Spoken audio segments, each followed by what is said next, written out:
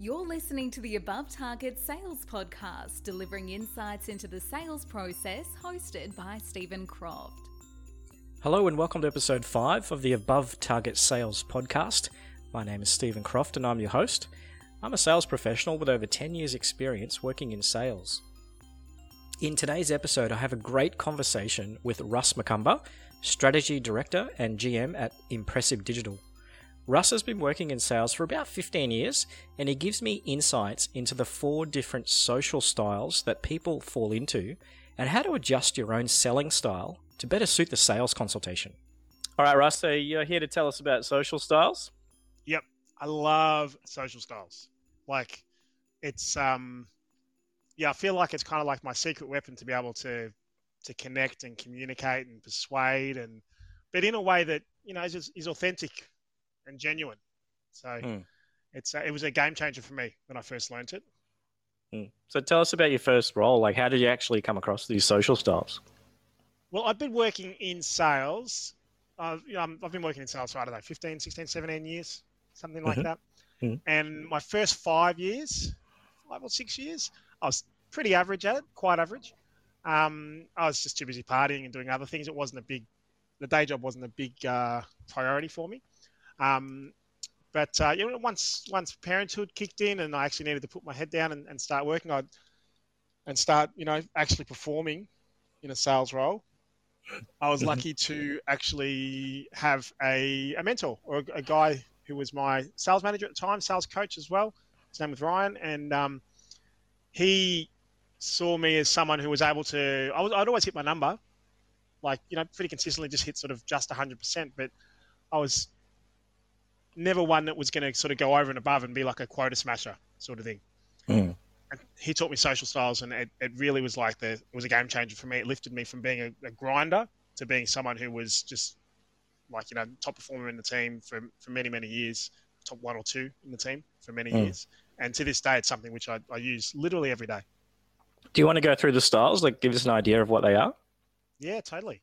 So basically, lots of people would be aware of DISC and Myers-Briggs, and there's a range of different sort of behavior profiling methodologies out there. This one's from TRACOM, TRACOM, social styles. It's my favorite. And basically what it does is it splits people into quadrants, which a lot of them do. It's funny, the DISC methodology is quite similar. There's just different names. But for me, the social styles is basically split into 4 different quadrants. And the way that you can determine where someone sits in a quadrant is by asking 2 questions. The first is, so if you imagine drawing an axis, and from top to bottom, and then from left to right. From left to right, on the left-hand margin, I'm literally just looking at a diagram I did earlier when I took my US team through earlier today. On the left, I've got ask, and on the right, I've got tell. And basically what you want to do is you want to figure out the person you're speaking to. Are they an ask assertive person, or are they a tell assertive person? So are they someone who, likes to control the conversation, likes to tell you what's going to happen next, or are they someone who's a bit more reserved and sits back and asks questions and are happy to be guided through? That's kind of the number one starting point. Once you've figured that out, then, okay, cool. We need to figure out, okay, are they making their decisions based more on logic and on control, or are they making their decisions based on an emotional connection or an emotional reason? Once you've chosen whether to ask or tell, and then they're emote or control, then you can then you know what their social style is. And basically what you've got from a tell perspective, as someone who likes to control and logic and is a tell assertive person is a driver, very direct. Someone who is a tell perspective but an emotional, prefers that emotional connection, is an expressive. On the other side, the ask assertive, someone who is ask assertive and relationship based and emotional based, is an amiable. And then someone who's ask and control is analytical. Okay, so you've got driver, expressive, amiable, and analytical. Correct. Awesome. Yep. Can you go into each of those and give us a little bit more information? Yeah, for sure. So like I was saying with the driver, so that's someone who is, they can be quite direct. They like results. I liken them to speaking to someone in bullet points. They don't want to hear a big, long story. They just want to hear the top line facts that are going to give them enough information to make a decision. That decision might be they're going to buy from you. That decision might be they're going to keep listening to you. That decision might be whatever it is. They love making decisions. A driver, it's their favorite thing to do. What's some of the language a driver might use? Some questions they might ask. Things like, from a sales perspective, let's just talk straight sales, because obviously this is a sales podcast. How much is it? Just get to the point. What's the price? What am I going to get from it? What's my ROI? Really direct, in your face type questions that can put you off on your pitch. So when I first learned this stuff, I was learning digital marketing at the time. So I was actually more of an amiable person because I was reserved because I was asking lots of questions. I was just going through that process of getting better. So I used to find drivers impossible, really, really hard to deal with. They killed me. And then when Ryan took me through this, and he was like, "It's because you're trying to get through your big story and everything that you want to tell them, and you're trying to be their friend. They don't want to be your friend. They just want you to get them results." So that's a driver. And expressive is also tell-assertive, so they're going to let you know where you stand, where they stand. But they're much more. They do like the emotional connection. They do like the relationship, but they like the relationship to be more about them than us. So they like, their name in big shiny lights. They can be quite lively. It's funny, like I had a supplement business for years, and I'd get home from a meeting with a couple, and Ange, my wife, could just look at me, and she'd go, "Expressive couple, yeah." If I came back like spent, just like, oh, because if I meet an expressive couple and I know how they like to communicate, great, I'm going to play on your home turf. I'm going to be expressive as well. Let's all be expressive for an hour, 2 hours. It's exhausting, especially if I find it exhausting. So, they can be quite flighty. I say this with all respect because I'm actually an expressive person myself. But they can be quite flighty. Like they can make a decision, change their mind. They're the sort of person that you might close them pretty quickly in the sales process, but then you need to really shore up that sale, shore up that close, make them feel good about it afterwards. Otherwise, they're the old, they're like the first call close that gets buyer's remorse like 2 minutes later. Yep. So you really need to the post-sale process is almost more important than the close. So what's some language you might hear from them, questions that they might ask?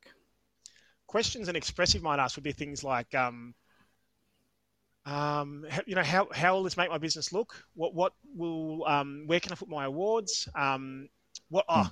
Things like, where's this guy? Where are they advertising? What are they doing? The people that they aspire to be, they want to, be above those. It all might also be things like, how quickly can we get up and running? That would be a great question, obviously. I love that one. But just things that highlight them and their strengths and sit them above their competitors. Yep. Cool. Yep. So, and also they like to talk about themselves. So if you haven't even got to the business and you're just, just building rapport or whatever, and they're talking a lot about themselves, tend to be, that's an expressive trait. But that's a good thing. You want that. 100%. You want, because an expressive person makes a decision largely based on emotion. They are engaged when they're talking about themselves. So they're making an emotional connection with you whilst talking to themselves because you're letting them open up. Yep. Perfect. Yep. Next up, we've got amiable. So if this is an ask assertive and an emotional connection, these are the classic friend zone. Yep. They want to be your friend. Yep. They want you to like them. They want a relationship. So if you think about an expressive person likes a relationship, but they like the relationship to be about them. And amiable likes the relationship to be about us, about we. You're on our team now. I'm looking forward to. I do this thing with my. I've done this thing with my staff for years, where I'll walk the room and I'll hear different language and I'll be able to pick who they're talking to. If they're saying partnership, relationship, that sort of stuff, amiable. 100%. Yep. The thing with this stuff is it's not. It's really just using your nous, using your ability to communicate across different types of social styles to make other people comfortable. Like you're not doing it to be, underhanded or anything like that. It's just it makes people comfortable. It makes them feel more confident and comfortable and open up, and then they can make an authentic decision. Absolutely. Things with the amiable zone, you know this from when we work together, is they're also the ones that go into witness protection. Yes. Tell us what's that all about? What does that mean? That means like they, as much as they want to be your friend, if it's a no, like if they can't buy from you, they don't want to offend you, so they'll never answer your call again. So you never hear from them again. You'll never hear from them again. That's a classic amiable trait. Yep. Oh, I'd rather not talk to Steve again, so I'll just leave. Yeah. And then the last one is analytical. Yep. And there you're assertive, but people who are logic-based, control, and they're all about detail, process. They will talk much slower. If you try to be their friend, they'll go, "Oh, icky." They don't want to be your friend. Yeah. Yep. They just want you to give them the information they need to make a decision. Then they're going to go away. They're going to read through every single line in your terms and conditions. They're going to come back with some questions. They're going to make a decision when they've completed their process, not yours. Yep. The key there, though, is to get a good understanding of what their process is, and then get a commitment that once they've completed their process, which you say is you do this, then this, then this, and you read T's and C's. If we tick all of those boxes, would you be happy to go ahead? Excellent, great. Well, I'm going to let you go and do that because I know you're very diligent, and you guide them in a direction, but you also get a commitment that they will make a decision, because analyticals like to pour through detail again and again. They can be indecisive. So you need to help them pull the trigger. Yep. So your approach to an analytical wouldn't be the same as an expressive or amiable, because you're not really building that relationship in the same way. No. There's almost, the relationship is just on information and data and answering their questions and driving the conversation to a point that they feel they've got enough information. Yep. People can make the mistake of thinking, oh, they've asked lots of numbers questions, stats. They must be analytical. Nope. That just means that they like numbers. Yeah. An analytical person doesn't have to be a math genius.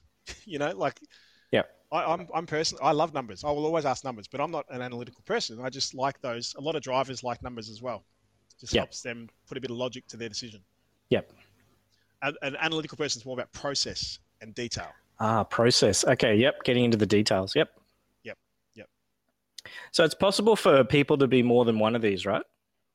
Well, here's the thing. Like, you've got those 4 different zones, but then if you think about closer to the axes, like where the 2 axes cross over in the middle, and then if you do like a little square inside that covers, all 4 zones, that's called the flex zone.